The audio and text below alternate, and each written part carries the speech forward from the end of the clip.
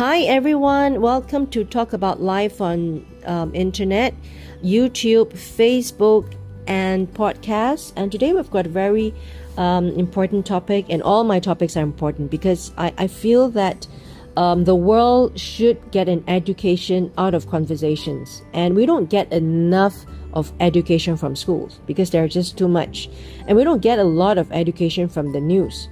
And we're being thrown we're just being thrown into this internet world from all kinds of competition from the news. News from CNN, news from America, news from Asia, news about business, news, just everything. So I think there's a lot of things we're really missing out in many parts of the world. And today we have the topic demystifying Venezuela and demystifying a generation. So today I've got a lady, Val, and she's going to tell us about Venezuela and her life. And these are the questions I'm going to ask her, and she's going to take it away from me after. So I'm just going to pose these questions to Val. Where do you come from? What is Venezuela? And because there's very little news about Venezuela that's coming out from there, we outside of Venezuela and a large part of the world, maybe from where I come from, Asia and Singapore, we don't know what's happening there. And I've got to be really honest, the only thing that I know about Venezuela is when I watch Miss Universe. They've got beautiful women, and it seems that it's a beautiful country just from the women. Is this the narrative that we know about Venezuela? Is it representative of Venezuela? Beautiful women and women who are tall, shapely, they can speak, and elegant. But what's life there? So Val is going to describe her life there. And what doesn't the world know about Venezuela that we ought to know about the country inside, the economy, the jobs, the shops, access to things, brands, food, clothes, internet, education, opportunities for women. I want to hear from her. How is it like there? What does the world look like from her eyes? And I would like to also Val to share with us her aspirations. Being a woman in this millennium, and a very educated woman that I hear from her voice and the things that she said in the other episodes, I'm sure she's got lots of aspirations for her life. And I would like to hear how she would describe her aspirations and how she wants her life to be. However, I also want the world to know from her, are these aspirations realistic in her country? What's the gap like between the wants and then the situation? And then what about the people? Could she tell us about the people's lives and their aspirations? Do they have aspirations like herself? Do they want to see their life and their country change? And how do they want it change in the next 5 years? Or the country is not going to change? Is it going to be the same? Looking at the past history. And I would want her to describe to us about her friends, her close friends. Tell us the conversations that she and her friends talk about. We want to hear about what they say, about dreams, about life, about jobs, about money, about future, family, children, about their country, about circumstances. Tell us how these real conversations go. Are there frustrations? How do the people feel? Do they feel angry, impatient, or are they happy? Are they feeling unjustified? Or they feel that, hey, things can be a little bit better? And I'm asking these questions because with the onset of the internet and with internet of the information of the world, people are starting to feel that, hey, my world is really different from the rest of the world.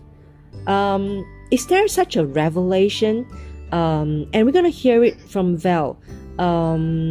So Val, welcome to the channel. I would like you to tell us everything, and the floor is yours, and take it away, Val. Yeah, I can hear you perfectly. Wonderful.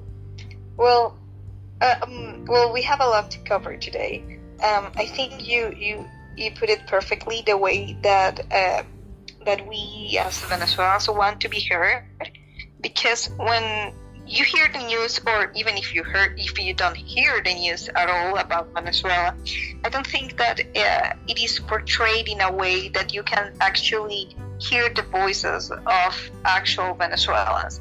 Mostly you hear from foreigners, because that's where the news come from, usually from other countries, from the USA, for example, from CNN, to put an example, but it's hard to actually hear the voices of Venezuelans, and that's what we want right now. We want the world to know what is actually happening here. And as where you were saying early when we started recording this, you were talking about, like, for example, in Singapore,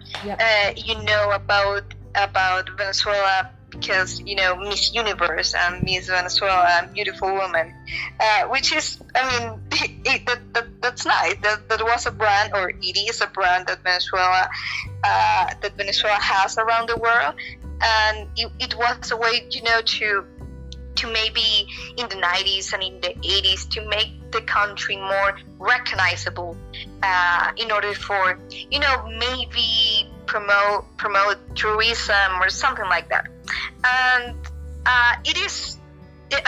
Venezuela has changed a lot in the last 20 years, and even that image of Venezuela, the image that you may have about Miss Universe and, I don't know, beautiful beaches and a beautiful country, that image has changed a lot. We still have, for example, the Miss Universe or Miss Venezuela contest, but as economically and socially, Venezuela has deteriorated with time. Everything has become darker, to put it that way. In the past 20 years, not only the economical tragedy that we are living, but also the political turmoil in Venezuela has put us, Venezuela, in a very difficult situation. I'm going to talk about a little bit about that. When you hear the news about Venezuela, if you ever get the news about Venezuela, maybe you hear about that we live in a dictatorship, which is true.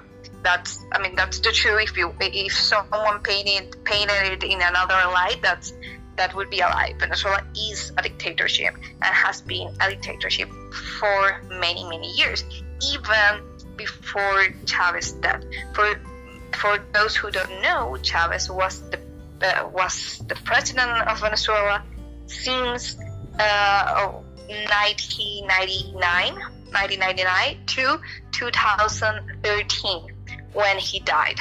So he was in power for 13 years or so, 14 years, depending on how you count it. So even before his death, he was already a dictator. But the world, Venezuela in 2013 wasn't as bad as we are today, but it is still bad. It was bad by 2013. Venezuela in the 90s was a booming nation. When I say booming, is that economy was booming. In the 80s, in the 80s, the economy. And we have that feeling that we were one of the most advanced countries in Latin America, and we were privileged because Venezuela has a lot of oil. Venezuela has the biggest oil reserves in the world, and of course we exploited that. and we still sell, well, not much right now, but I'll get into that later, but we sell a lot of oil. So we get a lot of money from oil, and that's why Venezuela became a great nation among other Latin American countries, compared to Colombia, who was at that time in the 80s and the 90s in a very political, a very bad political situation. And other countries in the world, in Latin America, other countries in Latin America were very poor at the time. Venezuela was different from them. We weren't that poor. That doesn't mean there weren't poor people, but we were okay. We were doing okay as a nation. After Chavez came in 1999, things began to change. And yes, we can say, to put it in the simplest way possible, Chavez was a populist, a left-wing populist, that and he makes some decisions, or along the years that he was when he was president, that end up Venezuela in an economic situation that put us in a very bad position among other countries. We were still selling oil as we were in the 80s, and we didn't diversify the economy. Also, the country, which was actually the biggest or the most significant part of his presidency, was the fact that actually Chavez and his partners, or his allies, they stole a lot of money from us. And when I say a lot of money, you may think, oh well, another corruption case in the world, but actually it is in unimaginable levels. You have no idea. We're talking about billions and billions of dollars that has been stolen by a political party in Venezuela. PDVSA, which is the biggest oil company in our country, well, the main oil company in our country, because it was run by the government, and it was the one who was in control of the oil in our soil in Venezuela.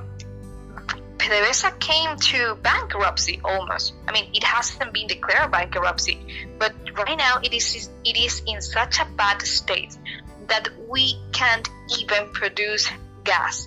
What I mean gas is by, fuel for our cars and stuff, We aren't even producing gas in Venezuela. We need to import gas from other countries, because PDVSA is in such a bad shape that it can run itself as it did back 10 years ago, 20 years ago, 25 years ago. So what do I mean by telling you all of this? Because we need a background to actually understand Venezuela, because it's very complex, especially when you're not even from Latin America. I guess that at least other Latin American countries know a little bit more, because we are near them. But if you came from far away, you may not know this. So after all this happened, after the political turmoil, the economic collapse, Venezuela started to transform or shift from a very well positioned country among other Latin American nations to be one of the poorest nations in the world. When I mean by poorest, I'm not comparing Venezuela to other, maybe other countries that are suffering very much and has been suffering for many years. But Venezuela right now, there's a 90% of the population in Venezuela is in the line of poverty. And I'm not making these numbers up. You can look at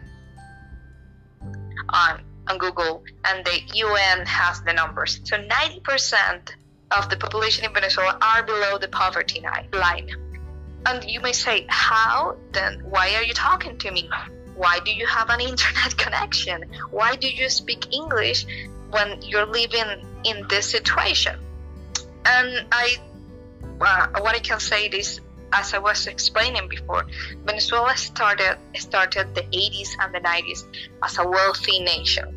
So all that we have from the 80s and the 90s, at least in some part, you can still feel that it was there. For example, many people compare Venezuela to Cuba, which, I mean, it's a fair comparison in the sense that Cuban government has been very, or the Chavismo, which is what we call the political party that Chavez is aligned to, or yes, the Chavez political party. Chavismo was always involved with the Cuban government, with the Castros and all the military forces that with Cuba. They were working together along the Venezuelan government. And although many people see that Cuba as a nation that is stale and they are like frozen in time in the 50s or 60s. Well, Venezuela is somewhat like that, but we are not frozen in the 60s. We're frozen in the early 2000s, to say it like that. So, and although we have some things like, I have an internet connection. It's not very good, but, I'm talking to you. And I have a good education in the sense that I went to a good school. And I learned English by myself because, I have an internet connection, so I could learn English online and that kind of stuff. But I'm privileged in that sense. And I'm not rich. I'm a middle-class family. I come from a middle-class family. But at the moment, most Venezuelans don't have the privilege that I have. Most of us in Venezuela, the people who are inside Venezuela, are struggling to find food for, their everyday life. They're struggling to make ends meet. And what I mean by that is that the economical situation is so bad that people are fleeing the country, such as in the way that in Syria, many people flee the country because of war. Well, in Venezuela, almost 5 million people have fled the country in the last 5, 6, 8 years because of the situation, political, socially, economic situation. People who have, for example, money in the past, or not even money, but maybe they're a middle-class family, they may be able to go to Spain or Europe. Some of them could go to United States to have a new life. But the poorest one needed to, or felt the need that they need to go away from Venezuela, whoever way they could find, whatever way they could find. So they went to Colombia, which is very near and easy to go to. And a lot of them go by foot. I mean, they go walking. They left Venezuela walking to the border. And some of them have walked from Venezuela to Chile or to Peru, which is very far away, by walking because they don't have enough money to buy not even a plane ticket or a bus ticket. They go by walking. So the situation is very, very bad. Many people around the world don't understand it because I don't think that the media is actually portraying it as it is. For example, I think that when the Syrian civil war started, we all, maybe if you don't know exactly what was happening, you knew that something was happening in Syria, and you know that people were fleeing the country. But in Venezuela, it's happening. I mean, almost the same amount of people as in Syria has fled the country, has left the country in Venezuela. But people aren't talking about that. And why is that? That's the question that I'm asking myself too. That's why actually I'm also doing this, because I think it's important to spread awareness about what is happening here. So when you were talking about what are my aspirations or how is my life like, what is my life like, I would say that although I know it sounds terrifying, some things that I've said, and even I haven't gone into much details, but many people think that when you say you're living in a dictatorship, they actually imagine just North Korea or Cuba, But in this case, although it is a dictatorship because the government is in control of every branch of the systems, and the elections are rigged, and the government has political prisoners. Also, the government controls the whole media, and if you are a person who is against the government, even if you're not even a political activist, you may go to jail. You may go to jail because of what you said. Some people have gone to jail in Venezuela for what they have said online and against the government. So, although I know it sounds pretty bad, and it is, people should understand how bad it is. The fact is that the government realized that you just can't lock up 30 million people in a nation. It is practically impossible to control 30 million people. So my life, I would say it is a normal, it's not normal. Nothing in Venezuela is normal. But I still do most of the thing, well, maybe not most of the thing, but a lot of the thing that everyone does in the rest of the world. I can go to a supermarket and buy food, which is super expensive for a Venezuelan to buy food, and most Venezuelans can't afford enough food every day for them to survive. Yeah, Val, can you? Yeah, tell me.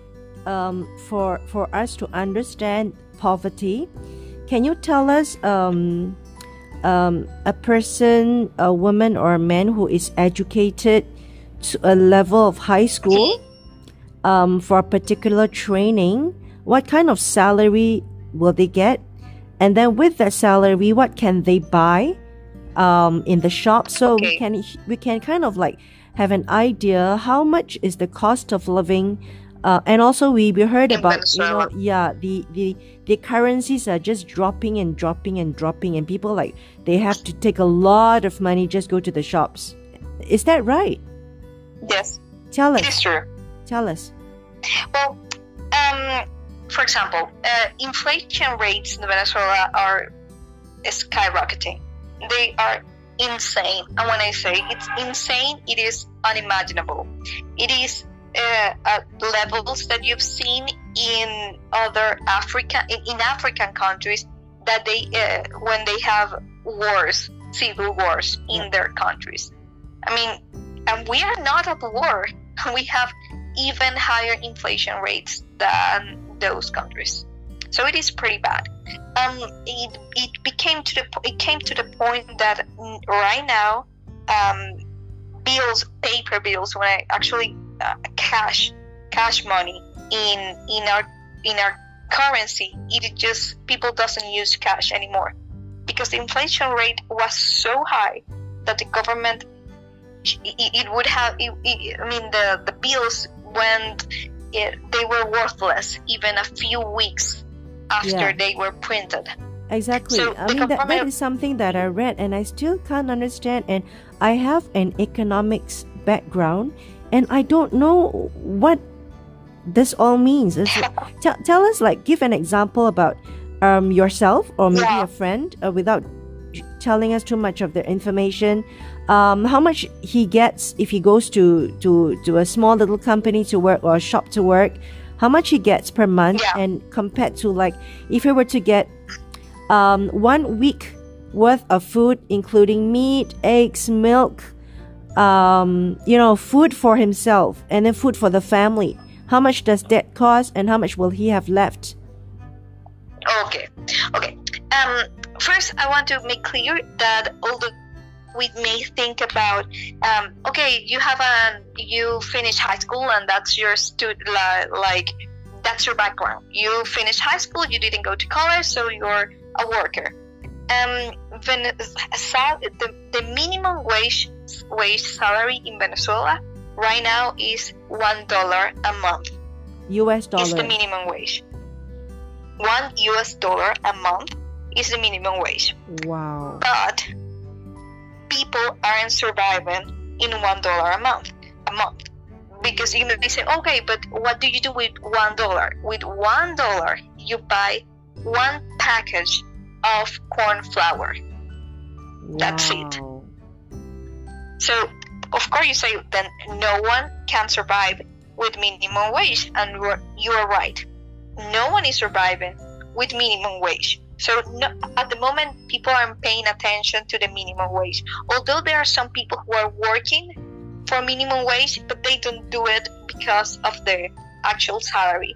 They do it but because maybe at their work they give them perks. So for example, you are a waitress and they pay you minimum wage, but maybe you survive because of the tips, the tips that people give you because you're a waitress, something like that. So people don't survive on that salary. So how much does the cost of living? You can survive, one person can survive in Venezuela, for food with $100 a month. You can survive for less. But if you want to eat well, and by that I mean that you eat meat, that you eat vegetables, that you eat, a full 3 meals every day, and maybe fruits and juices. People eat juices in normal places. They don't always drink water, So $100 a month would be enough for one person to eat okay. The thing is, most people in Venezuela don't earn $100 a month. And when I say $100 a month, I'm really telling you that Venezuela is incredibly expensive right now. For example, I have a friend that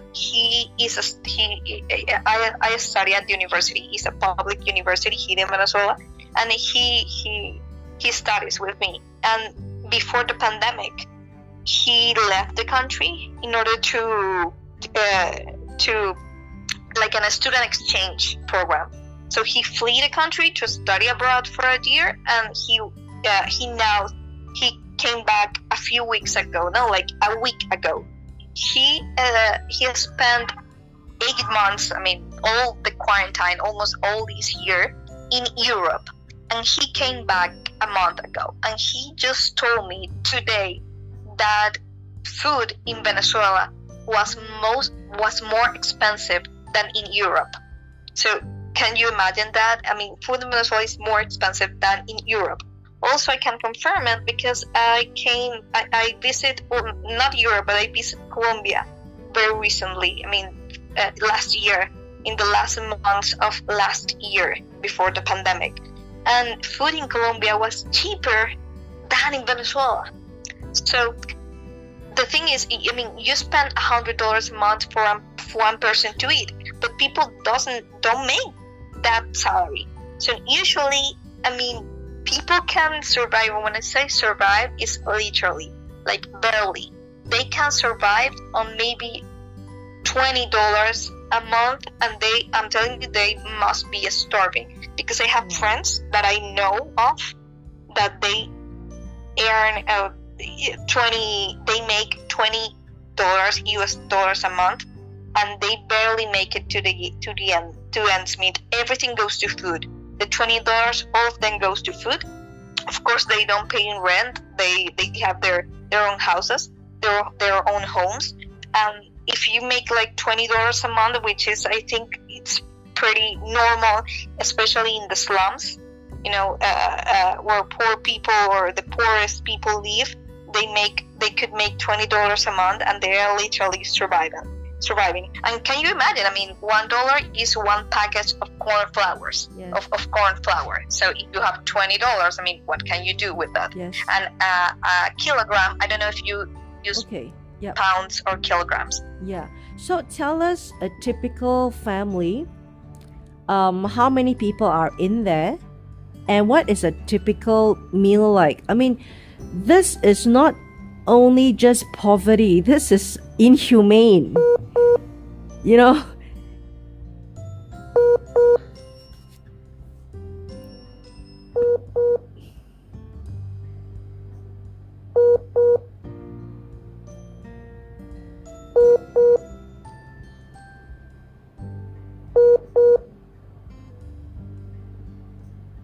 hello.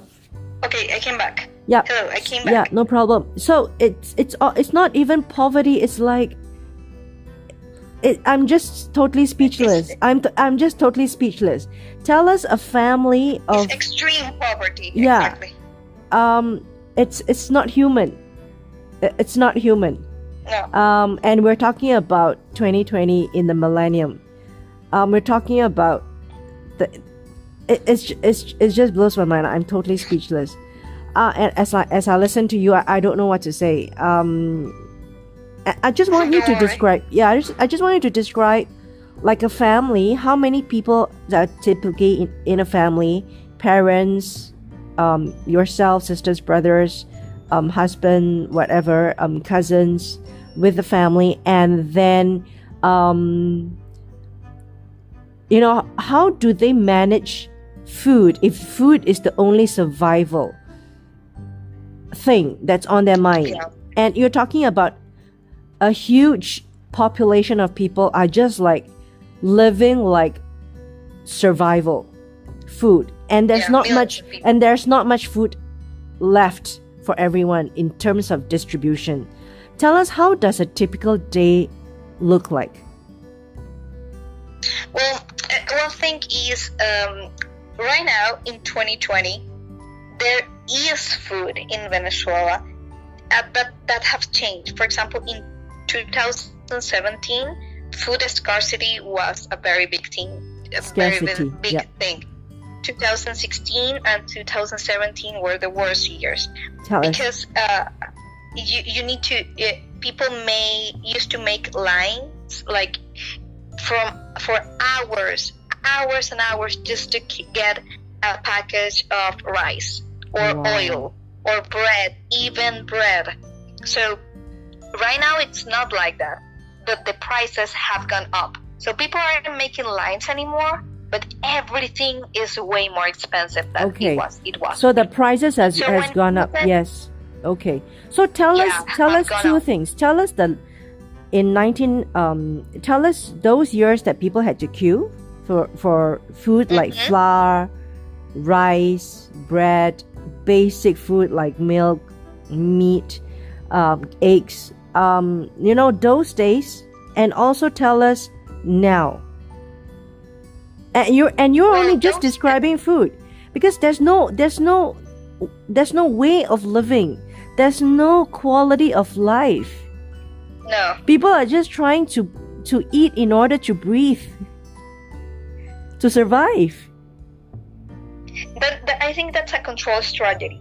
I mean, although it was a failure from the government, I think it was also a strategy, because people who are starving can't think about political things. I see. I mean, you don't have a head for anything else. You only are focused on survival, and that is true today, until today. So back then, a few years ago, 3 years ago, people were queuing for everything, because food scarcity was very, very at its peak, and also the food scarcity was a thing because the prices weren't real. What I mean by real is that they were way cheaper as they should be. Yes. So producers were making actually a lot of things, because why am I going to make a lot of rice, for example, to sell it to a price that no one is going to buy? Yeah. So as time passes, and one thing, I want to make you an example. I live only with my mom, so I don't have. When we're talking about managing food, for example, in my house, it's very easy because there's only two of us. But I've heard very bad stories about from friends, even friends of mine. I have a friend that in his grandparents' home, not his home, but his grandparents' home, and they were also other family members living there. They were like 5 members of the family. They were fighting inside their own home with their other family members for a package, because of package of corn flour. Wow. They were fighting because, someone said, but I did the queue for this, so this is mine, and things like that. And they were all living in the same house, in the same roof, and they were family. I mean, we're talking about this. I mean, the government and what they did, they turned people into their lowest and most basic instincts, which is, survival mode. And it's very, very sad. Right now, I can say that it is not like people aren't queuing anymore, but everything is more expensive. So I've heard stories about families that they may live in the same rooftop, but they have like different parts of the refrigerator, for example, and they divide the food not by the whole family, but by each member. And that's sickening. That's sickening to hear. Yes. Wow. So, that's actually not very smart strategy, let me tell you, even economically, because if you distribute the food for the whole family, and it is better for everyone. But that's what people started to think, like, because they are obsessed. Well, not obsessed, of course, they are surviving, and they're so focused on them and eating something that day or that night that everything starts to fall apart, even inside the families. Yeah. So, as I was saying, right now there aren't queues, but there's a big gap between economic or social classes. There is a lot of people who have a lot of money. There is people who maybe don't have a lot of money. I would be in that class, in like the middle class. We don't have a lot of money, but I'm surviving, but not in the same way as the most poorest people in the country. I don't have.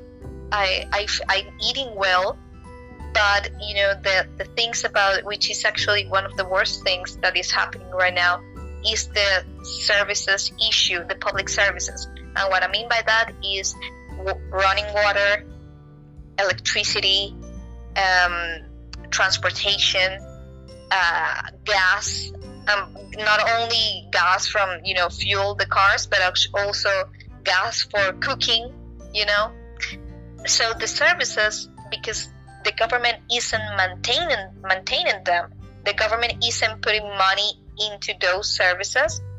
Our public services are a nightmare. So all the time I have my running water. For example, I don't have running water all the time, and I don't live in the countryside. I don't live in a poor neighbor. Actually, I live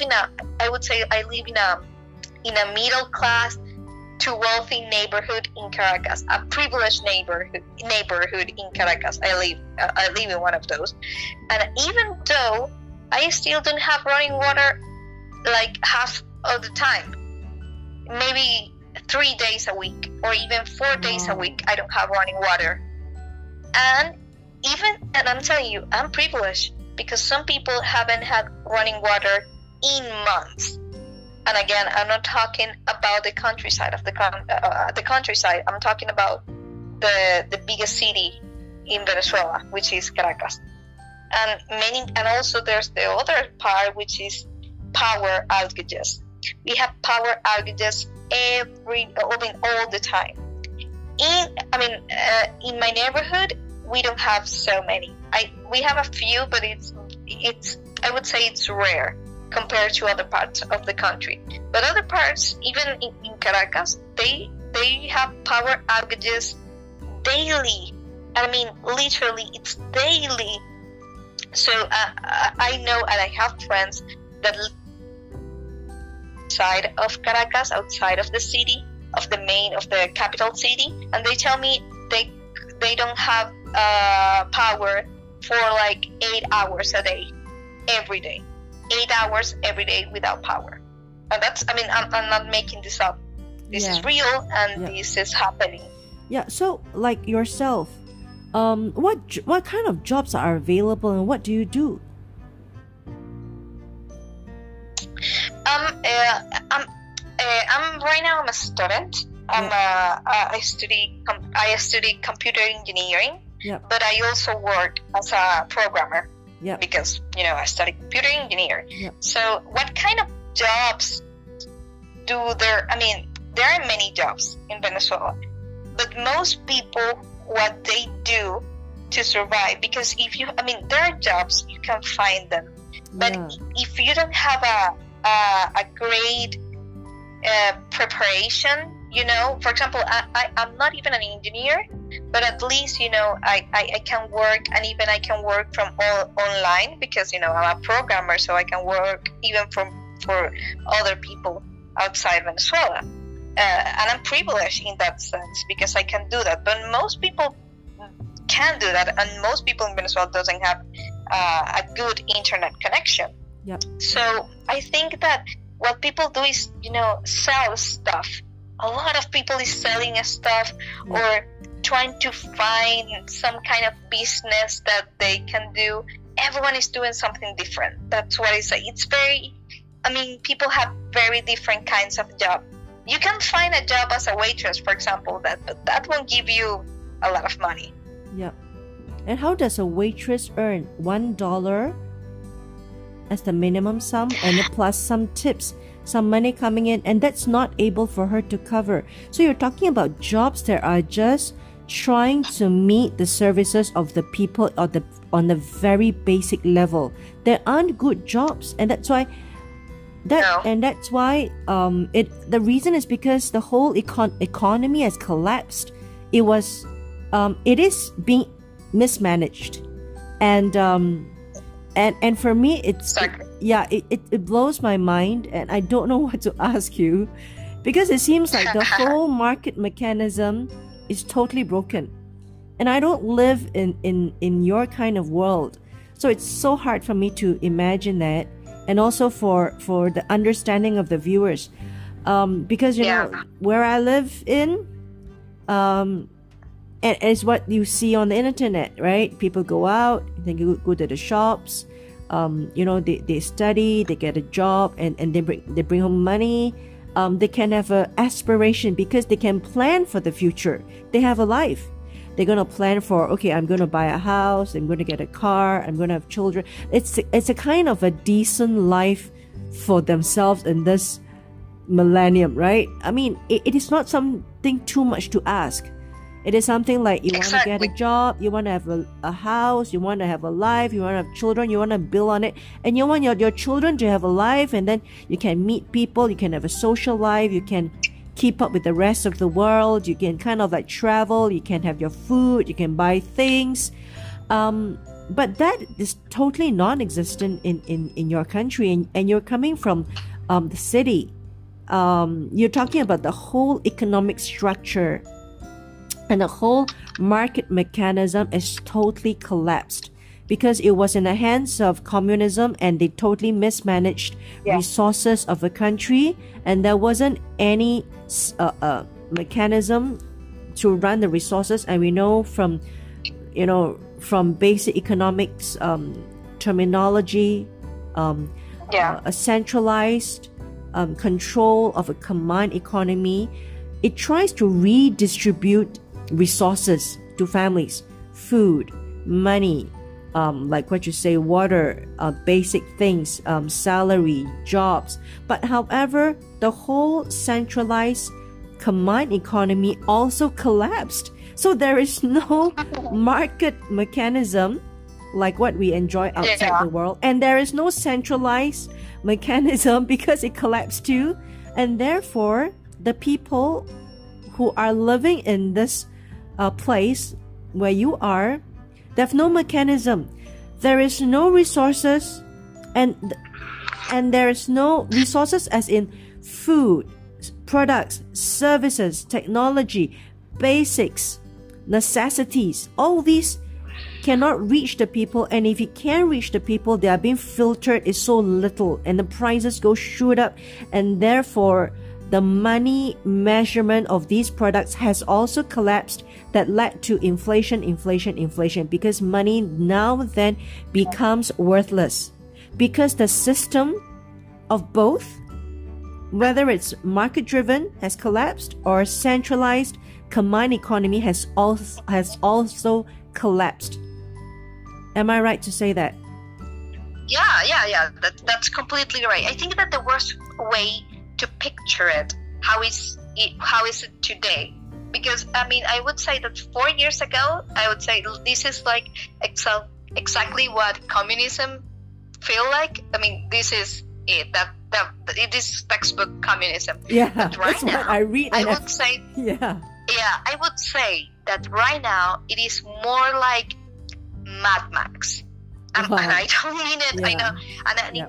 And like I said, everyone is on their own, because right now it's not like, maybe 5 years ago when people, because 5 years ago you couldn't only buy certain amount of food, and the government tried to implement a system when if you went to a supermarket, you needed to register like your fingerprint. Wow. So you can only buy this much rice, so you needed to put your fingerprint in order for them to register your purchase. Wow. And then you can buy more rice for the rest of the month. That's why there was a black market for food back then. Right now there is no black market, but because it's not necessary. It's so expensive, everything is so expensive that people aren't buying as much as they did. So right now, that's why I'm saying this is like an ANCAP dream, for saying the least. It's like it's ANCAP, but it's also communist. It's very weird because, like I said, this is Mad Max, because everyone is on their own, and the market. The government still controls the market, but not as much as before. Right now, if you want if you have the money to pay for it, you can find it in Venezuela. And when I mean everything, is literally everything. I've seen Tesla's cars in Caracas. And how? That's insane. How can you find a Tesla in Caracas? But I've seen it with my own eyes. Mm-hmm. So when I mean that is the market, it just doesn't make sense. You can find anything you want in Venezuela as long as you have the money to pay for it. Okay. And that's the reality. And also, 90% of the population is living in that survival mode. We're listening to, we're watching on the news North Korea, because it's in the headlines. Because of Donald Trump, he wants to make a treaty with North Korea because of the nuclear threat that they are. So that is in the radar of the world. And of course, news comes out from North Korea that the people don't have food, and people are trying to dig the ground to grow for some of the potatoes, sweet potatoes, and a lot of. And these are things that sometimes when we read the news, it really sounds like, okay, that's alien, maybe that's fake news. Sometimes it doesn't register in the brains of people who are living a life like myself and a large part of the world living like this, like a normal life. It cannot register in our brain that kind of life can be real. And it cannot register that your kind of life that you described can be real. Really, because there wasn't enough news and visuals and interviews and understanding and going into the kind of a microscope or telescope to see the world from the inside. So therefore, your story makes it much more important, because you represent an ordinary person. You don't represent the different kind of unique individual whom we don't know how, but they've got their money somehow. But you represent a good population of the people of Venezuela, and you mentioned that they can't even afford to get the transport, and they have to walk for miles and miles and miles, day and night, to places like Chile, Argentina. Yeah, and they have to walk there in search of a decent human life. We're talking about just human survival, right? Could you describe these people? Tell me, these people who really make it and they decide to go. Tell us.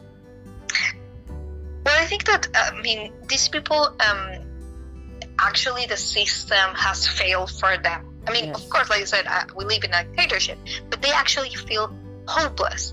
Yeah. If you actually feel like you could do something here, you wouldn't go because you leave everything behind. Most people can't afford to travel with their whole family. So maybe their mothers, fathers, sisters, and they left the country hoping that they will see their families again someday. But they go alone. They leave the country and they flee the country and they go alone to fight just a bit of hope for them to live a normal life. A lot of them, and I think that's the saddest part, a lot of people in Venezuela, especially those less privileged ones, they may not know how the outside world is. We do know because still in Venezuela, I know those people watch TV and they have internet and they watch the movies. We know that outside everything is different and it is better, but they actually haven't lived it, never. Because especially younger people like me, 20 years or less, they flee the countries and they don't know better. They know there's something outside, but they just don't know it. So they just go with a luggage full of hope, and they actually imagine how bad it can be. Desperate. That they rather go by walking to a foreign country than staying at home with their families. Because they would starve to death. Have you heard of such a case yourself and describe specific individuals? I've met people, and there are great documentaries. Although I don't know if they're in English. I've seen them in Spanish. In Spanish, there's a great one, but I think there is dubbed. It has subtitles. A comedian in Venezuela said, "I want to do a documentary about this situation, and I'm going to travel with these people by walking with them." Of course, it is a comedian and he's a famous person. He wasn't actually living in Venezuela, or he now lives in Mexico. But he did it because he wanted to do a documentary. So he traveled with them from the border in Venezuela, and he started walking through Colombia. And he was with other, there were many people, but he had a group of 4 people that he found. He didn't plan it with these people. He was walking, and he found them in not a refugee camp, but like a refugee stop for them to rest. Yep. And he went with them. And you can see how hard it was and what their stories were. Most of them were parents and they left their kids. All of them had kids, and all of them say, I'm leaving because I want my kids to have a better future. So I'm leaving to make money to send them, and eventually to bring them back. Bring them with me to Colombia or Chile or Peru or whatever they were going. And actually, these people, they don't want to have a great life. They don't dream to be millionaires. They actually just want to live a normal life, to be safe, to have food every day on the table. Wow. And it's a shame that all of them have dreams in the sense that, maybe I want to be a nurse or I want to be a lawyer.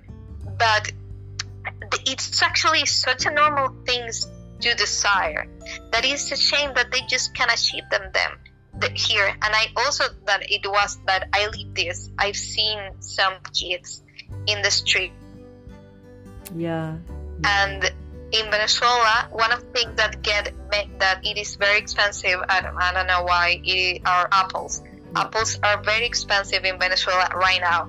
A few years ago, like 10 years ago, it wasn't. Right now, it is very expensive. And little kids have never tasted an apple before. Wow. And I've seen how some people, we are donating food, and they gave apples to these kids that they were in the streets. And the kids said, "Oh, I've seen the apples on the TV and on my books, because they're in kindergarten. So, and you see the apple and stuff, whatever. But I've never tasted one." Wow. And that's shocking to hear. Yes. So, Val, I wanna know, like, what is your aspiration? That is the question. Now that you're doing computer programming, and through the internet, you see the world is full of possibilities outside, but yet you're being stuck in this place. How do you feel? And what are the conversations you have with your mom? Because both of you stay together. And what aspirations do you have for your life? Well, I actually, like most people my age, I want to leave Venezuela. There are a few of my friends, but like a very, very few that want to stay here. But most of us, we just want to leave. Some of us want to finish university here because, I'm in a public university. And although it's in a very bad condition, at least the teachers are still good, Some people wanted to finish university here because it's free and then leave.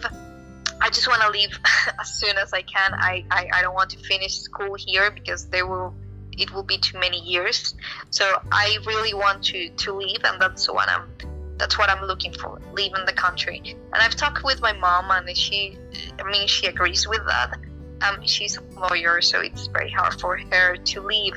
A lot of people leave, and even if they're lawyers or whatever, many people leave to start like another career path, or just to work in whatever work they can find. I don't know, probably my mom will stay because it is harder for older people. For like the generation of my mom's generation, it's harder to leave because you leave all those years here and then you're suddenly leaving everything behind. But for us, like my generation, it is easier because you have all your life ahead, and you feel like if you don't leave soon enough, you're wasting your life here. I think that's why I want to leave. Yeah. I think you have hit a very important point. You feel that your life is being wasted, right? You feel like you're just being pushed to this survival mode, like just trying to breathe, finding food just to breathe. I've got two questions. How much does a teacher earn? Does she do they earn like a few US dollars per day? First question. And the other question is, your friend who was on an exchange program in Europe, why didn't he find a way to stay there? Well, I asked him the same question, but I will get to that. Okay. Well, a teacher, it depends on where. For example, I have a family member that is a teacher in a public school. Yeah. In a public school, she is making minimum wage. $1. So yes. Okay. $1. Maybe they gain some like amenities. They have like some, because they're teachers, public they housing. give him more money. No public housing that doesn't exist. No. No, not anymore. No, that it doesn't exist. In Venezuela, people are leaving because most of them have homes from before all the economical collapse. Yeah. Most people are renting, but they live like they own their homes. Yeah. So my family member, my cousin, is making like $1. So, and I say, why do you keep doing it? Of course, she likes it, and those kids in the public school need it because they are very poor. They need some teacher. So she does it because she likes it, because she also wants to gain the experience, the work experience. But she needs to have a side gig, which she has, and she does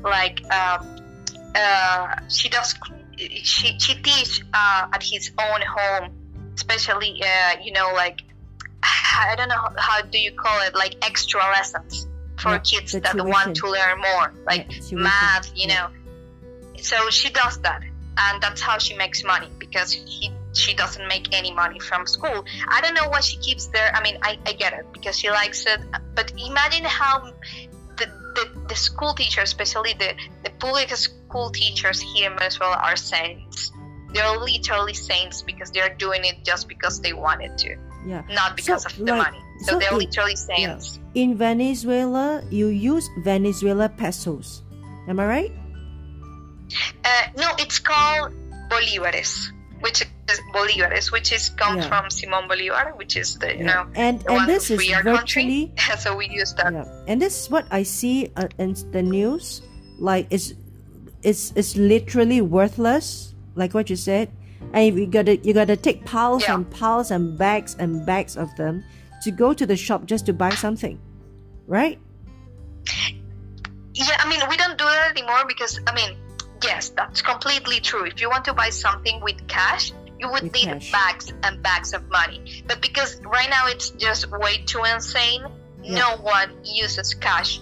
Everyone does they pay by bank transfers or credit cards or debit cards, and that's it. We don't use cash anymore. And also, unless it is USD. Yeah, and also the inflation is just like going up like crazy. Yes. Because the people who holds these resources increases their price again and again and again and again because of the demand, and that drives the inflation rate, and that made money worthless, right? I mean, we're talking about economic forces.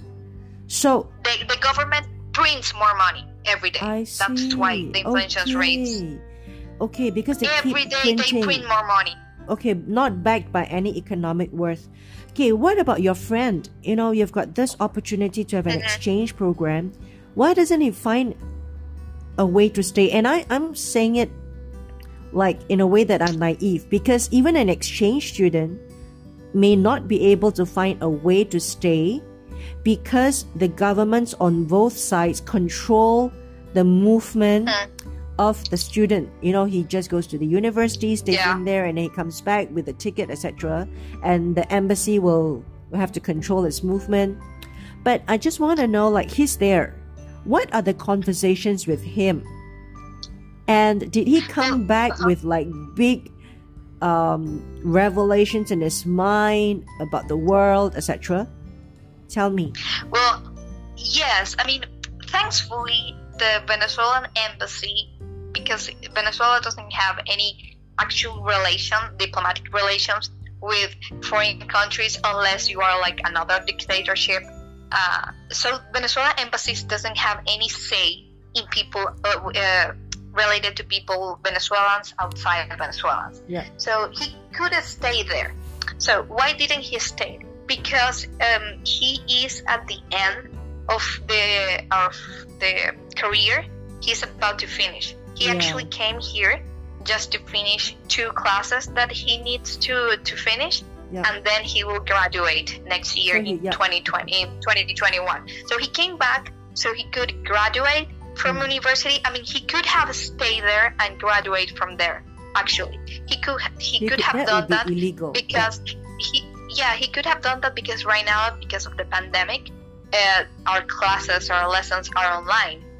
So he could easily have stayed there and finished the university there, and that's it. And I asked them, why do you come back? And right now, in the middle of a pandemic, when are you going back? And it's hard to come back if you're in the middle of a pandemic. And he told me that he actually missed his family, and he actually always thought of coming back and then leaving again. So due to the pandemic, he I mean, he should have come back on June, and because of the pandemic, no, May. I think it was May. It was very, very early. It was May in the pandemic thing, the quarantine. But he couldn't make it, and that wasn't planned. And he actually, he didn't say goodbye to his family. So he felt that he needed to come back, to close that, to actually say goodbye to his family, to graduate, and then leave again. And yes, he had like a revelation when he went to Europe. He never left the country until that time, past year, when he traveled. And he said that it's really a completely different thing, and he haven't felt that free before. And although he really actually misses, I mean, he's one of those person that he really likes his family and his friend, and he misses that warmth of your friends and your family, and your people. Not only your family, but your people, Venezuelans, your peers. He misses that. But he told me that although he will always miss that, it was better for him to go back, and he's not planning to staying here for long. Yeah. Val, what aspirations do we can we hear from you? I think you're about 20. You are finishing your university soon. What plans do you have? You do plan to leave because you spoke to your mom. Have you got like a more concrete vision of yourself, of the future, like in 5 years' time? Well, I wish that in 5 years I would be graduating for another university. I won't graduate here. Yeah. I wish I would be graduating from another university, maybe in Europe, because education is cheaper in Europe than maybe in the United States. Also, I can't go to the United States. I don't have a visa. I can't go to the United States. So Europe is like the safest. How would you go to the Europe? Through university transfers? In my case, I wouldn't go because I still have a few years for me to be able to apply to that, or like 2 years, 1 year and a half. And for me, I think that's too long. And due to the pandemic, that would delay a bit more. That would be delayed. So I would leave. I would enter as a tourist, and then get in from there, or maybe find a job from here. Yeah. So to be able to apply for a working visa from here and then leave, because as Venezuela we have the privilege, for example, to enter the European Union. I see. Okay. Very easy without a visa. You can enter as a tourist. Okay. Yeah. Is there any final conclusion you would like to make? Like a 2-minute final conclusion. I think what people want. I know I may talk a lot, and I'm sorry. I know I talk a lot. No. But I won't be able to. because you told me that you because I've taken 1 hour, and it's something that we set aside. I would love to have you come back again, and even interview a couple of your friends. And because today, nice. We're really just talking about an overarching broad view, from a sky. Just what you say, just describing it. I think myself, representing a listener, would want to know much more, like going into deeper, like the Google map. We need to zoom in.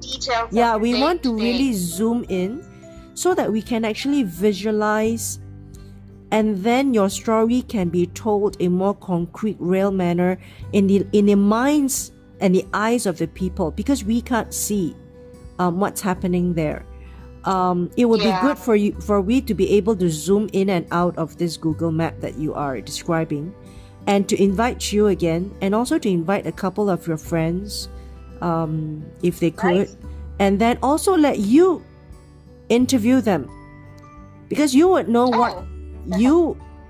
what to ask, and you would want the world to understand, and it's better from you to ask them what you know. Because on my side, I don't know what I don't know. So it's harder for me to ask you these questions.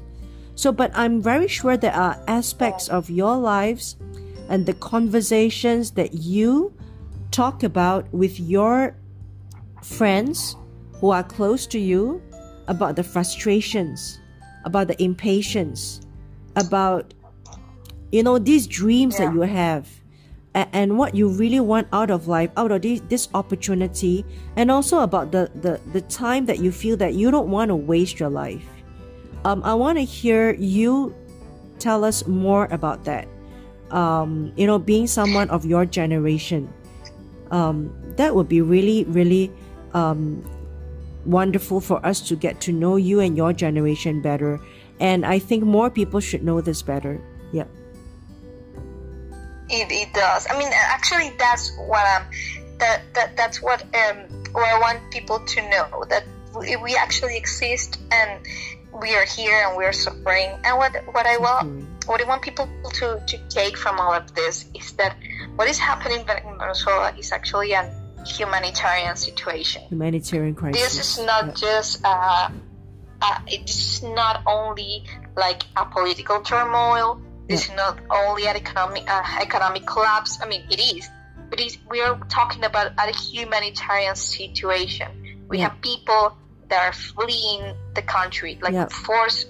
We have refugees in Colombia, in Brazil, and in other near countries. And we have people who are actually fleeing the country in boats, like in Cuba. Yes. So that's what I want them to get. This is a humanitarian situation. It's real. This is not even, I mean, it is political, of course, but actually the main focus should be the people who are suffering. Yeah, you know what, Val, I really would like you to, us to talk again. And then I want you to be able to explain as we zoom in like a microscope. And I want you to explain this humanitarian crisis and the psyche of the people. How do people feel? The impatience that they are not justified. They shouldn't be living this way.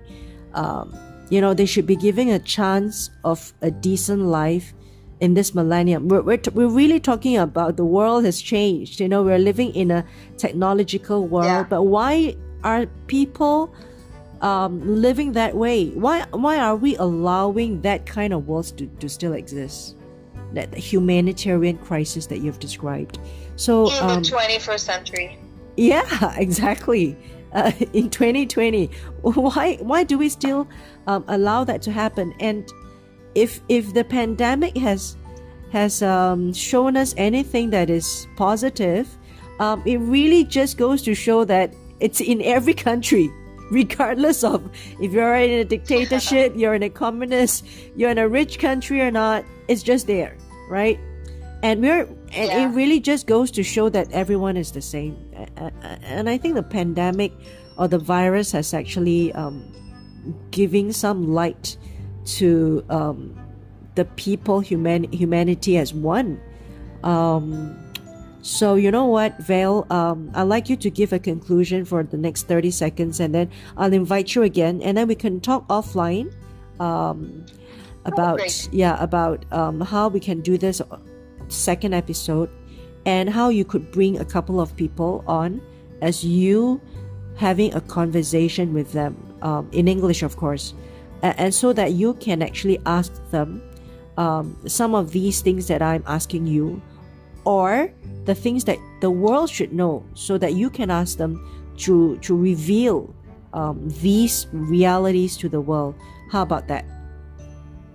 I think that's great. I think that's a great idea, and I would love to come back. Thank you for this opportunity. For real, I think it's very important that people hear us. Yeah. Thank you. Yeah, and I like the listeners to know that we can't reveal your identity for your safety, and we don't want to do that, because this is just a conversation that we have about humanity, Yeah. and then your friends whom you're going to bring on at a later stage, you take your time. They will not divulge their identity or their confidentiality, and nor I'm not interested in that, because I can't help you guys. Yeah. But what we can help each other is to give the voice, to let the world know that there is such a crisis when the eyes of the camera of the news is not focused. The news is now focused on certain places in China, in North Korea, but the lots of countries are suffering, the people are suffering. So we should give justice to people. And I want to thank you, Val, for opening our eyes and for this 1 hour of education. I think I'm totally speechless. I don't know what to say. I don't know what to ask, except I can only say thank you. Thank you for sharing. Thank you for, attempting to open our eyes and open our minds and letting us see your world from where you are. And this is not where it's going to stop, ladies and gentlemen, listeners and the viewers. It's going to where it starts. We're going to invite Val again to let us know her world and the situation in Venezuela. Okay, Val, 30 seconds. Well, I just want to say again, thank you to you and everyone who is hearing this. If you want to know more, before I came back here, just Google a bit. Yeah. Find trustworthy sources from Venezuelans. Please do. Okay. Ask a Venezuelan. Yeah. So the Google search should bring up Venezuela higher in the search engine. Thank you so much, Val. I'll invite you again, and I want you to stay safe in 2020. And if this, like what I say, if this pandemic has brought any good, it's brought the whole world together, rich or poor, no matter where you are, and it's gone to different ends of the earth. So we are one. Thank you so much, Val. Keep in touch, and we'll bring you on again. And for 2020 and then 2021, have a good year. Right? We'll bring you back. All right, Val? Bye. Thank you so much, Val. We'll talk offline. Bye. Bye.